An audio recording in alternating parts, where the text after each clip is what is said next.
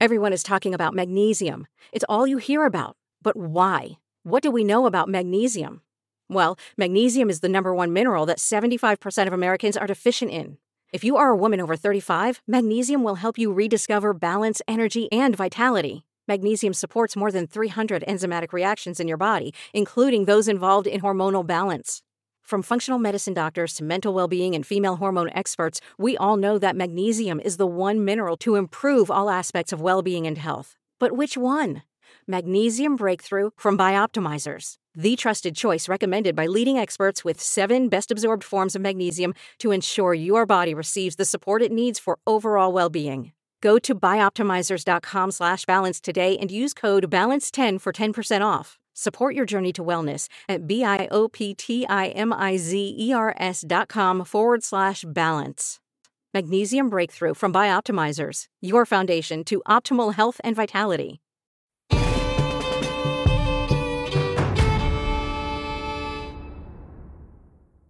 On September 11th, 1777, the British Army defeated the American Army at the Battle of Brandywine outside Philadelphia. 2 weeks later, the British Army marched into the city and captured the American capital. The Continental Congress fled Philadelphia, and General George Washington was determined to make one last attempt to retake the city before winter. Washington positioned his army northwest of the city and told various commanders to harass the British at every opportunity. British Commander-in-Chief William Howe had divided his roughly 15,000 men into 3 groups after he captured Philadelphia.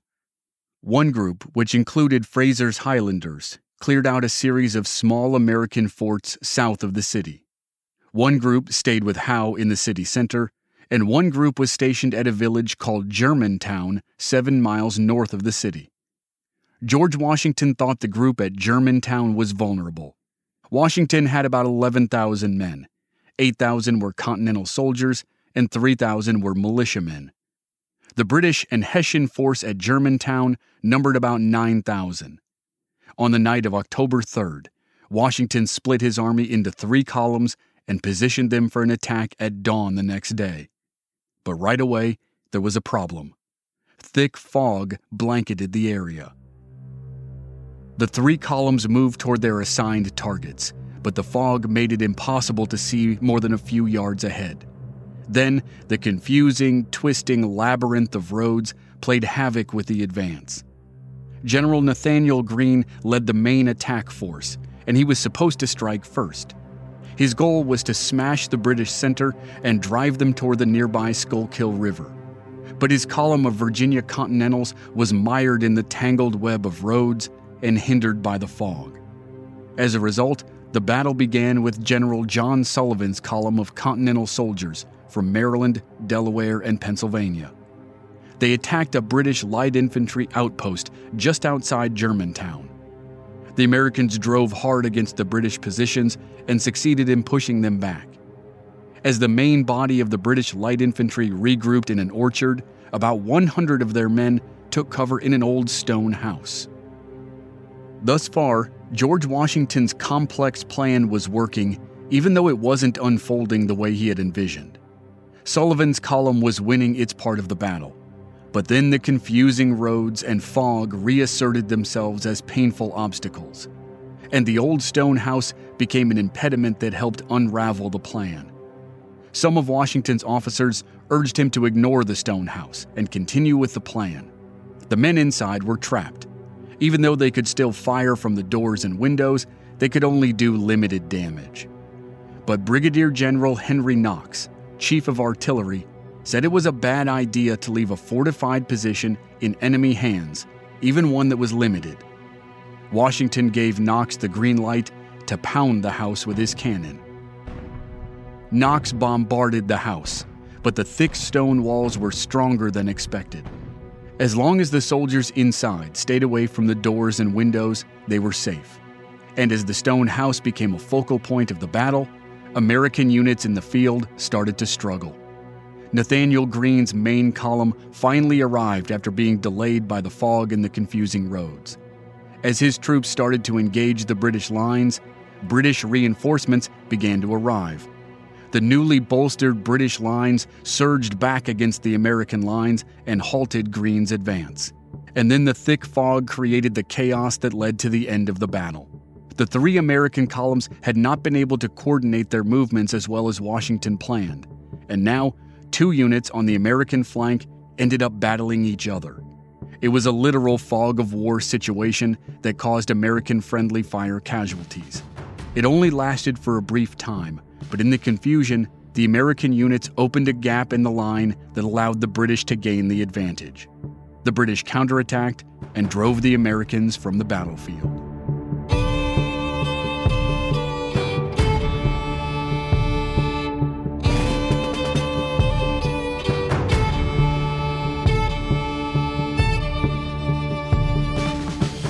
From Black Barrel Media, Q Code, and the historic Camden Foundation, this is Mission History. I'm Chris Wimmer, and this is the story of the American Revolution, with a focus on the soldiers from both sides who fought at the critical Battle of Camden, South Carolina. This is Episode 4, A New Ally.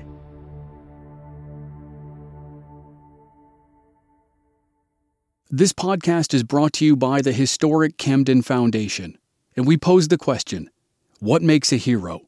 Courage, honor, sacrifice, a willingness to lay down one's life for a greater cause.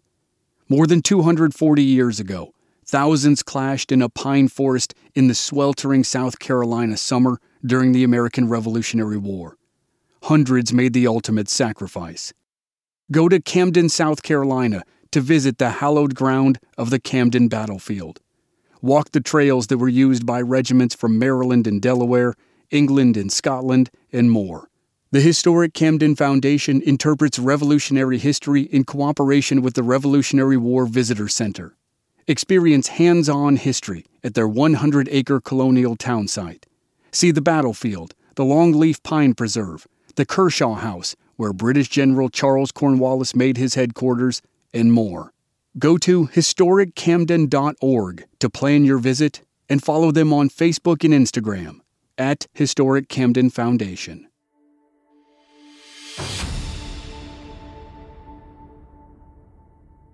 By 10 o'clock in the morning, it was all over. The British had been surprised and tested, but they had held. The American army lost about 1,000 men at the Battle of Germantown, double the British losses. But it wasn't all doom and gloom for the Americans. They felt the defeat was due more to bad luck and circumstance than poor leadership or poor performance, though General Washington's battle plan was also a big contributing factor. With the unfamiliar ground, the weather conditions, and the precise timing and coordination that was required, the plan was just too complicated. Regardless, the Continental Army felt a sense of pride in its performance. It proved it was done being overrun and overwhelmed. Still, in the overall, the situation wasn't good. The British retained control of Philadelphia. Within 6 weeks of the Battle of Germantown, British units south of Philadelphia, including members of Fraser's Highlanders, captured the small American forts in the area. British Commander William Howe made one last attempt to crush the American army before winter fully engulfed the region, but it resulted in a series of skirmishes outside Philadelphia in early December instead of a decisive battle. Howe pulled back and settled his troops into winter camps in and around the city. Washington moved his army to Valley Forge, Pennsylvania, about 20 miles from Philadelphia. As the main armies hunkered down for the winter, their commanders took stock of the situation. The fall of 1777 had been a mixed bag for both sides. The British had captured Philadelphia, and they now controlled 2 of the biggest cities in the Northeast, Philadelphia and New York. For the Americans, the losses of those 2 cities were crushing blows. But yet, there was still hope. An American force in central New York State had won an enormous victory and dealt the British a crushing blow of their own. The Hudson River starts at a lake in the High Peaks Wilderness area in Essex County in upstate New York. It runs down the eastern edge of New York State until it empties into the bays around New York City that flow into the Atlantic Ocean. The Hudson was the most vital waterway in the northern colonies, and the British wanted to control it. If they owned the Hudson, they could cut the colonies in half, and isolate the northern colonies. That was the goal of Major General John Burgoyne's campaign in upstate New York. He had captured Fort Ticonderoga in July 1777 without a fight, and then moved south to the area around a village that was called Saratoga at the time, but is now the small town of Schuylerville. American Major General Horatio Gates, commander of the Northern Department of the Continental Army, was already there with about 8,500 soldiers. The Americans had built strong defenses on and around a ridge of high ground called Bemis Heights.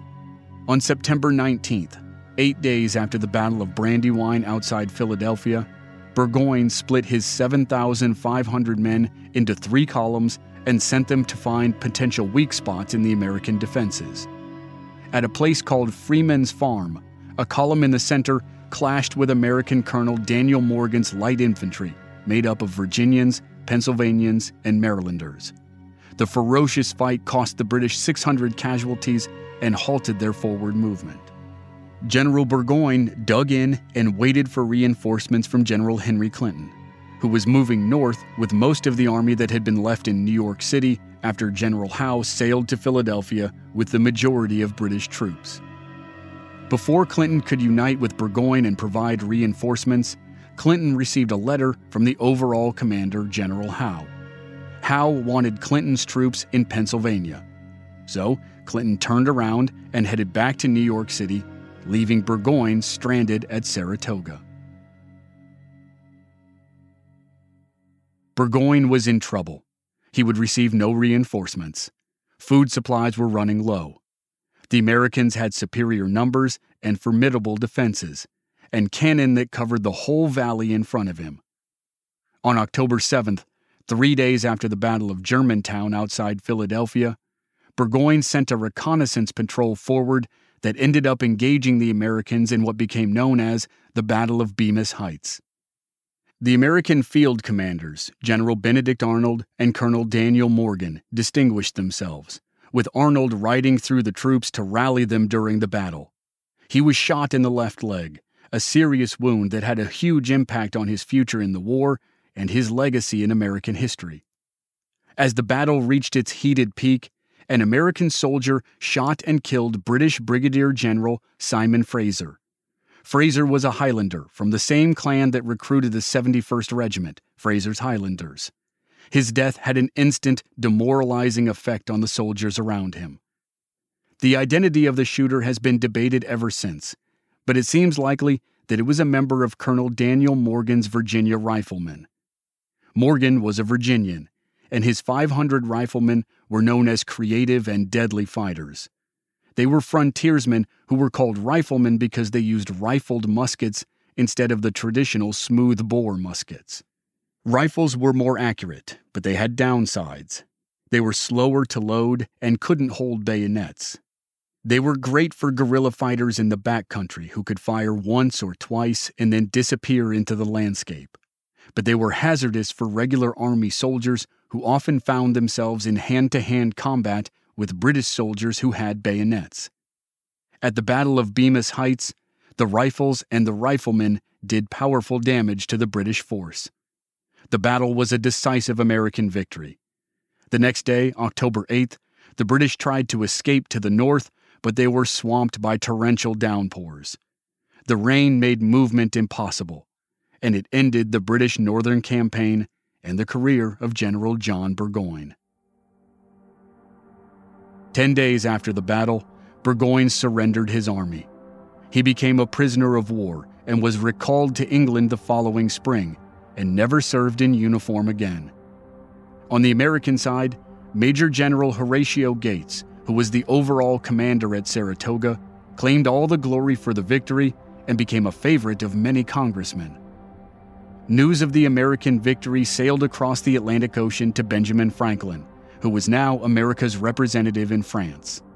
He had lived in London for 20 years as an agent for the colonies, then returned home to Philadelphia as the threat of war increased. When the conflict became a war of independence, he assumed the role of agent or unofficial ambassador again and went to France to begin the long process of trying to gain an ally for the American colonies.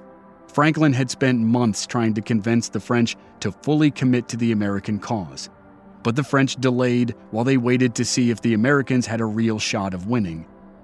With the news of the American victory at Saratoga, and despite the losses at Philadelphia, which happened simultaneously, Franklin began to work his magic. The French had been secretly providing the Americans with money and weapons for 3 years, as an example of the old expression, "The enemy of my enemy is my friend." After Saratoga, the new nation in North America and the ancient kingdom in Europe became partners. On February 6, 1778, the United States and France established a formal alliance.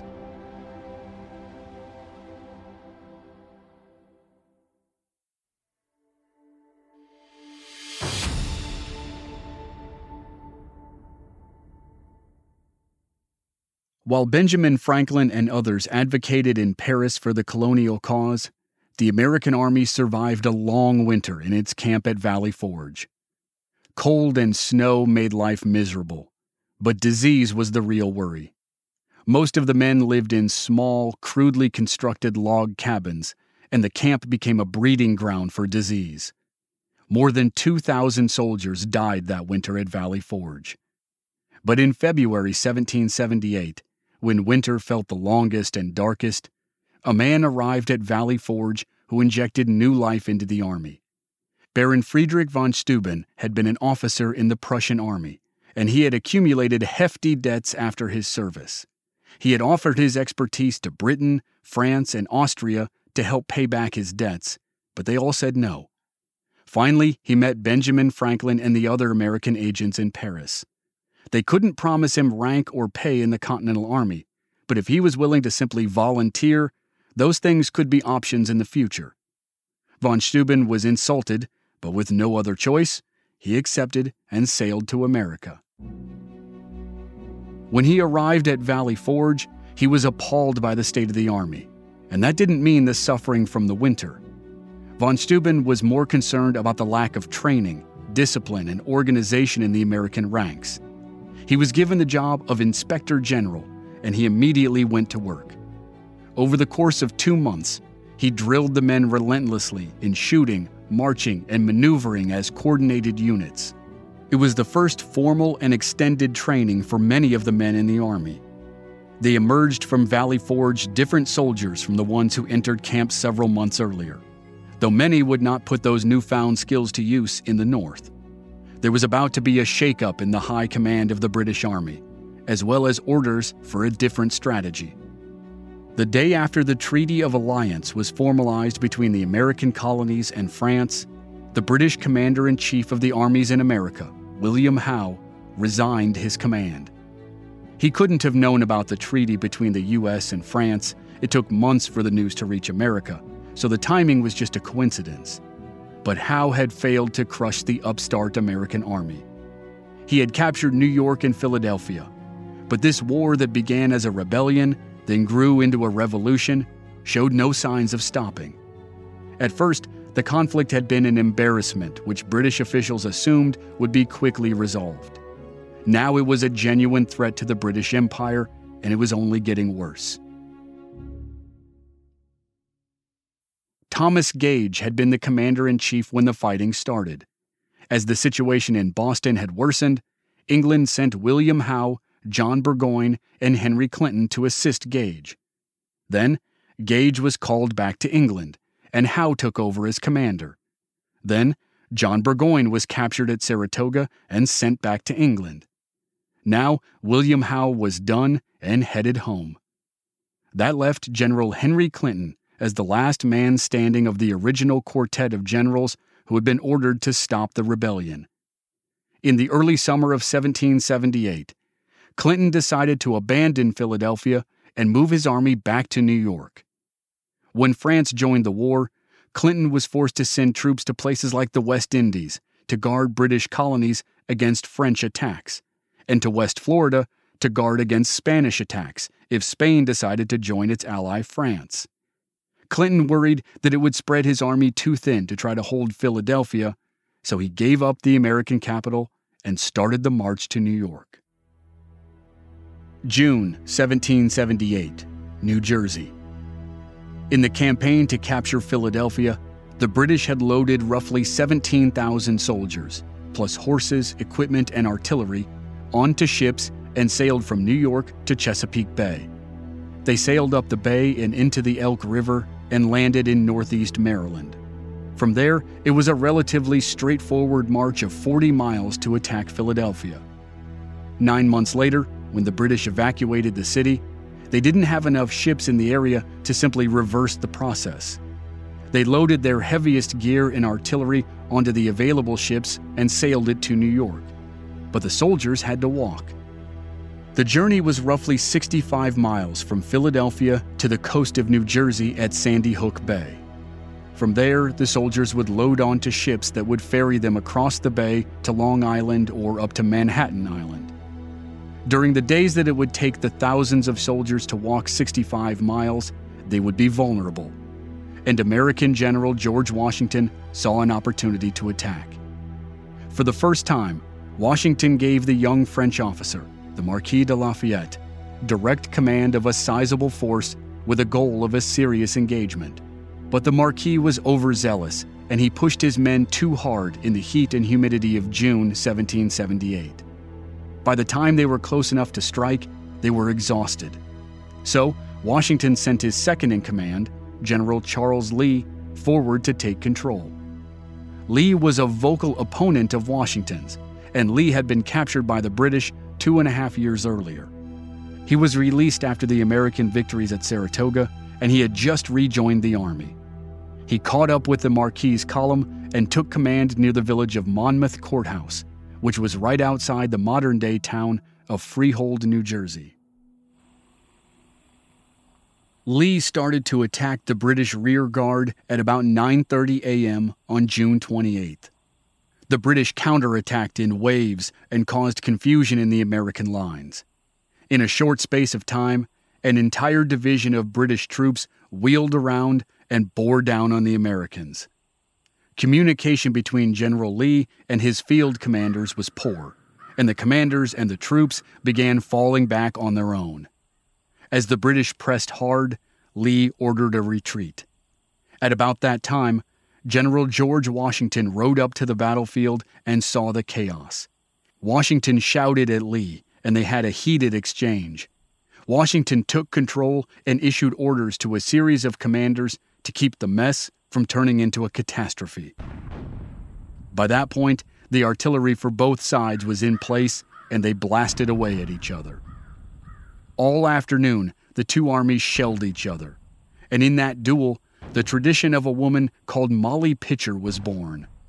Soldiers' wives often traveled with the army, and some helped with washing and cleaning in camp. Many also acted as water carriers during battle, especially for the men in the artillery units. The legend of Molly Pitcher most closely resembles the life of Mary Hayes. Mary's husband William was an artilleryman for the Continental Army at the Battle of Monmouth. Mary carried water to the thirsty men in her husband's unit, which was how she could have earned the nickname Molly Pitcher.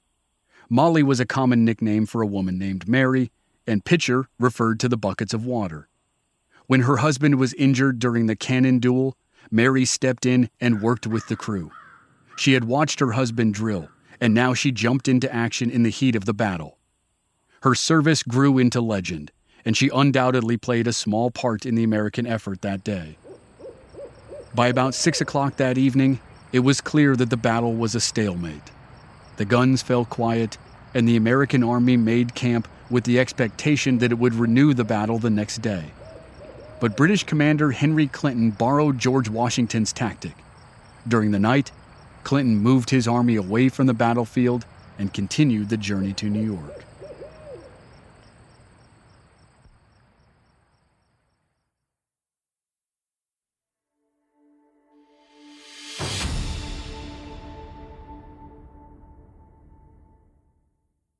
After the Battle of Monmouth, American Commander-in-Chief George Washington relieved his second-in-command, Charles Lee, of duty. Lee was court-martialed for disobeying orders and insubordination, and Congress removed him from service for 1 year. During that year, he continued to speak out against Washington, which landed Lee in a duel where he was shot in the side. That was the unofficial end of Charles Lee's military career, and he formally resigned from the Army in 1780. By July of 1778, British General Henry Clinton had re-established the British Army in New York. That summer, the first troops from France arrived to join the American Army, and General Washington gave the green light to a plan to try to retake the nearby city of Newport, Rhode Island. It had been under British control for 2 years, and the effort to retake it was the first combined effort for the American and French troops. The attempt turned into a siege that lasted a month, from late July to late August. There was fierce fighting at various points during the siege, and the 1st Rhode Island Infantry was noted for its admirable performance. The 1st Rhode Island was distinctive because the unit was made up almost entirely of black enlisted soldiers. Ultimately, the American detachment abandoned the siege and rejoined the main army in September. By that point, summer was fading and fall was on the doorstep, and winter was right behind it. Around New York, neither commander had the desire to move into a full-scale battle, so British General Henry Clinton put his plan for a southern campaign into motion. Clinton himself had failed to capture the port city of Charleston, South Carolina, 2 years earlier, so now he turned his attention to another deep-water port, Savannah, Georgia. Clinton ordered Lieutenant Colonel Archibald Campbell to lead the expedition. Campbell was a battalion commander of the 71st Regiment of Foot, Fraser's Highlanders. Campbell assembled a force of 3,000 soldiers and set sail in late November. They arrived on the Georgia coast on December 23, 1778, and within 6 days, they captured Savannah. The Highlanders led the assault and were supported by Hessians and provincial regiments from New York and New Jersey. Captain Sir James Baird and Captain Charles Cameron led the Highlander light infantry companies who outflanked and surprised the American force that guarded Savannah. Lieutenant Colonel John Maitland followed up with attacks from 2 sides with a combined force of Highlanders and Hessians. The Americans suffered heavy casualties, and the survivors retreated up to South Carolina. A company of Highlanders who took possession of the fort gave 3 cheers from the parapets as a signal to Captain Parker that the fort had fallen into our hands, and other companies of the right wing of the 71st Regiment immediately joined in the pursuit of the rebel army through the town of Savannah. Lieutenant Colonel Archibald Campbell. The British had their foothold in the South, and the southern theater of the war was officially open. As the main army settled into their winter camps in the north, 3 years of non-stop fighting began in the South. With the capture of Savannah, Fraser's Highlanders started to earn their reputations in the South as fierce fighters.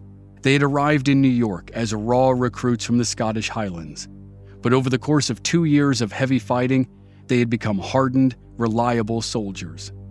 Now, they led the charge to capture Savannah and establish a foothold and a base of operations in the South. The next step was to expand. In the first week of February 1779, Lieutenant Colonel Campbell led the Highlanders inland and captured Augusta, Georgia. Along the way, an incident occurred that fired up the Highlanders even more than they were naturally. The British Expeditionary Force captured an American officer and stashed him in a local house. Private McAllister of the 71st Regiment was assigned to guard the prisoner. During the night, American guerrilla fighters crept into the area and attacked McAllister to free the prisoner. One of these parties shot and cruelly cut with hatchets one of our most valuable light infantrymen, named McAllister, who'd been placed as a safeguard at the house. The barbarity which accompanied this murder was disgraceful in the extreme. At the time, such tactics were considered violations of the rules of war. Lieutenant Colonel Campbell complained about the sneak attack to the local American commander, but the commander chose not to investigate the matter. The nighttime attack was another example of unconventional warfare by the Americans, which was a tactic that would be used increasingly in the Southern Theater. By the time the war fully engulfed the region, unconventional tactics would be embraced by the Americans. The Highlanders viewed the death of Private McAllister as murder, not a battle fatality, and they were eager to exact revenge. But that would have to wait. At the moment, they completed their takeover of Augusta, Georgia, and waited for news of the rest of the expansion plan, which was starting to falter.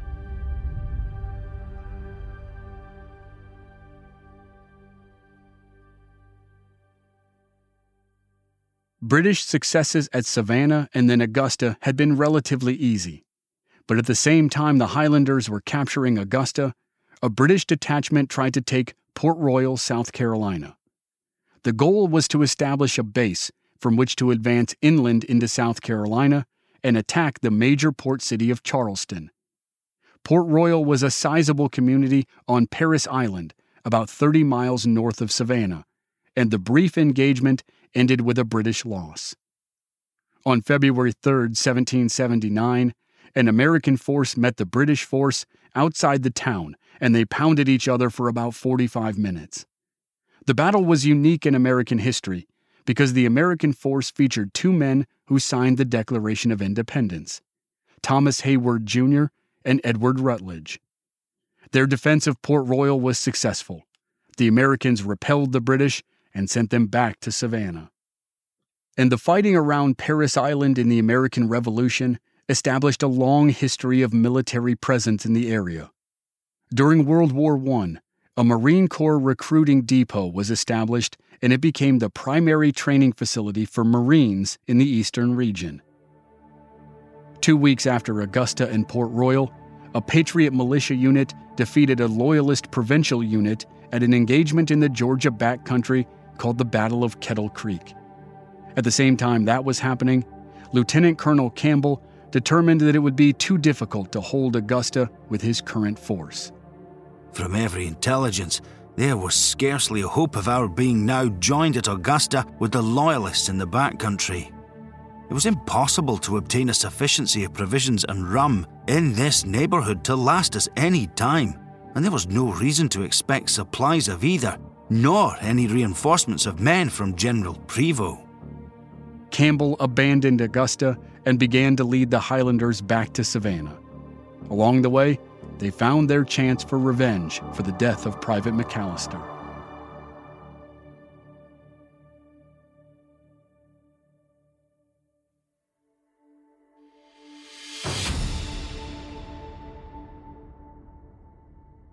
An American force of Georgia Continental soldiers and North Carolina militiamen had tracked the British force and stationed themselves along Briar Creek, about 50 miles north of Savannah. A British officer led 3 units of Highlanders and some Loyalist militiamen to attack the American position.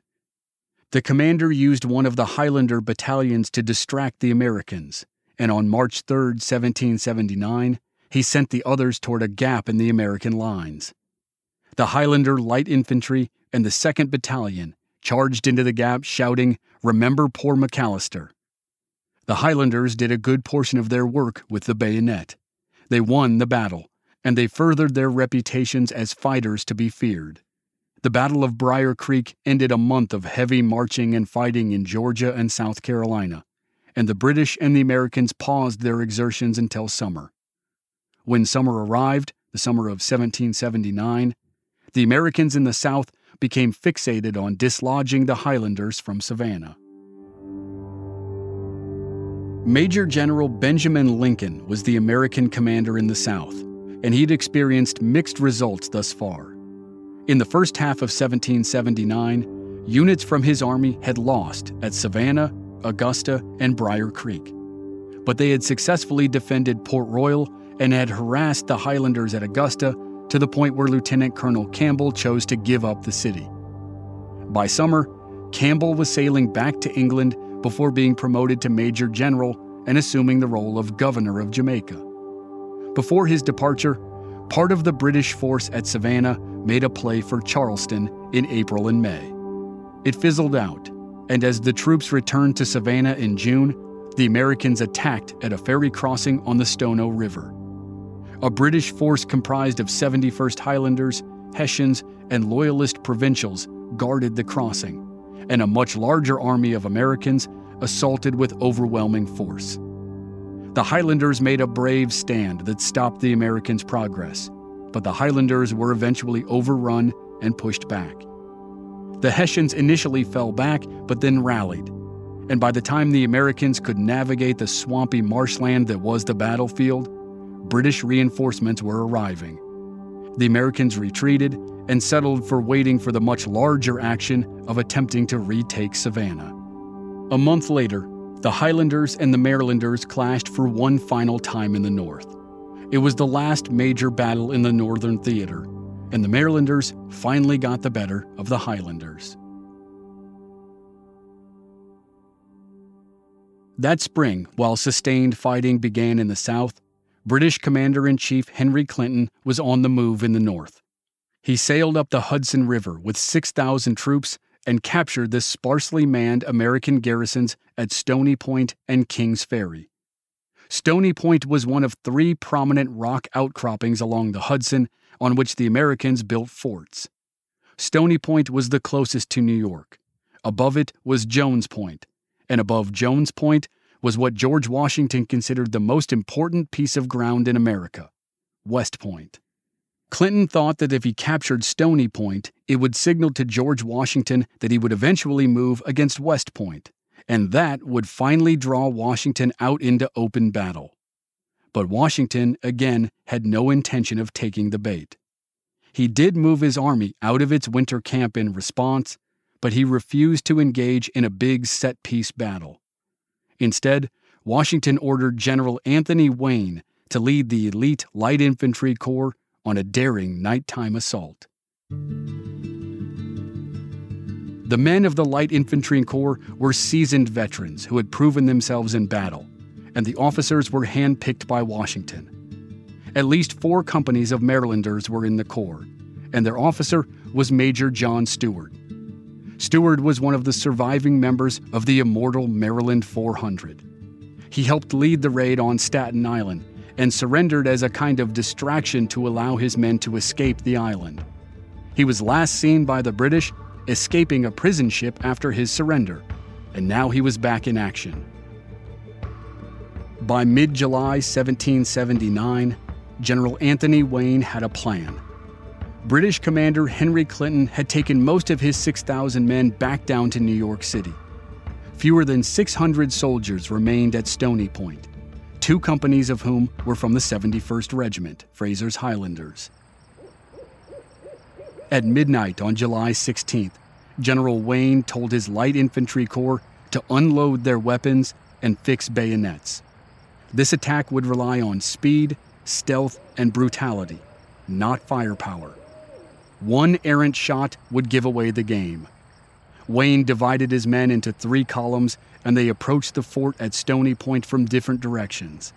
One column drew the attention of the British defenders, while the other 2 attacked through swampy marshlands.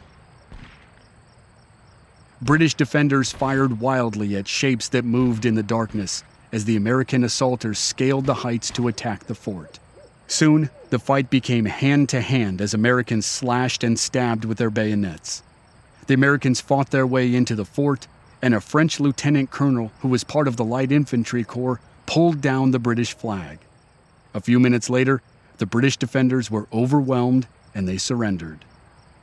Everyone in the fort was killed or captured, including the Highlanders, and General Anthony Wayne, who led the main charge himself and was wounded in the process, was the hero of the hour. The success at Stony Point was called brilliant, and Congress awarded medals to General Anthony Wayne, Major John Stewart, and Lieutenant Colonel François de Fleury for leading the assault. But unfortunately, George Washington determined they couldn't hold the position, and he gave it up almost immediately. The Americans destroyed everything of use and abandoned the fort. 3 days after the attack, the British walked back into Stony Point.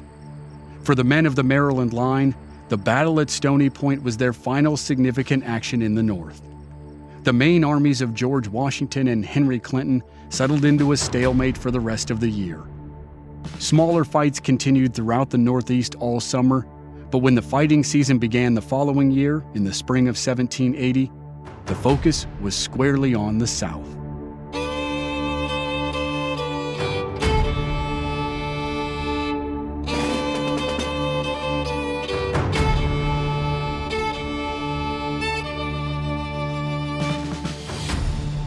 Next time on Mission History, American and French forces lay siege to Savannah, Georgia, and British Commander Henry Clinton shifts the entire war to the South. George Washington rushes troops to South Carolina as the British begin their conquest of the state, and the Southern armies meet for a devastating battle in a forest of pine trees outside the small town of Camden. The Southern campaign begins in earnest next time on Mission History.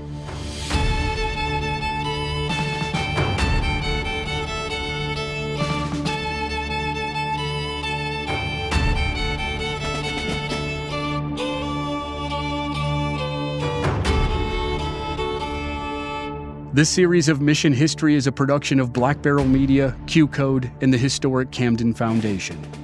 In this episode, you heard Rob Sharp as Lieutenant Colonel Archibald Campbell.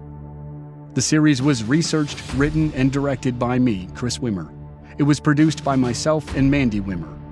Our executive producers are Carrie Briggs for the historic Camden Foundation and Steve Wilson and Dave Henning for Q Code. Marketing lead for Q Code was Ellie Kotopish. Original music by Rob Valier.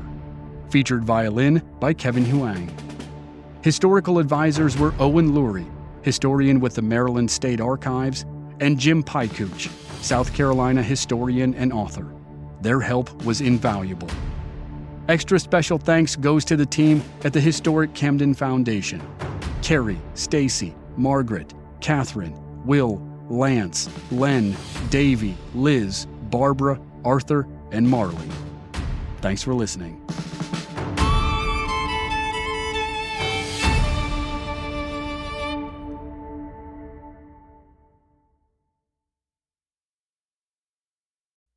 In the 1970s, John Todd burst onto the evangelical scene with a shocking tale. He claimed to be a former witch, involved in a then unheard-of secret organization called the Illuminati, and urged Christians to prepare for a violent world takeover. First of all, the number one weapon in everybody's home should be a 12-gauge pump shotgun. Hear the amazing story of one of the originators of the modern-day conspiracy theory. From Magnificent Noise and Sony Music Entertainment, this is Cover Up, the Conspiracy Tapes.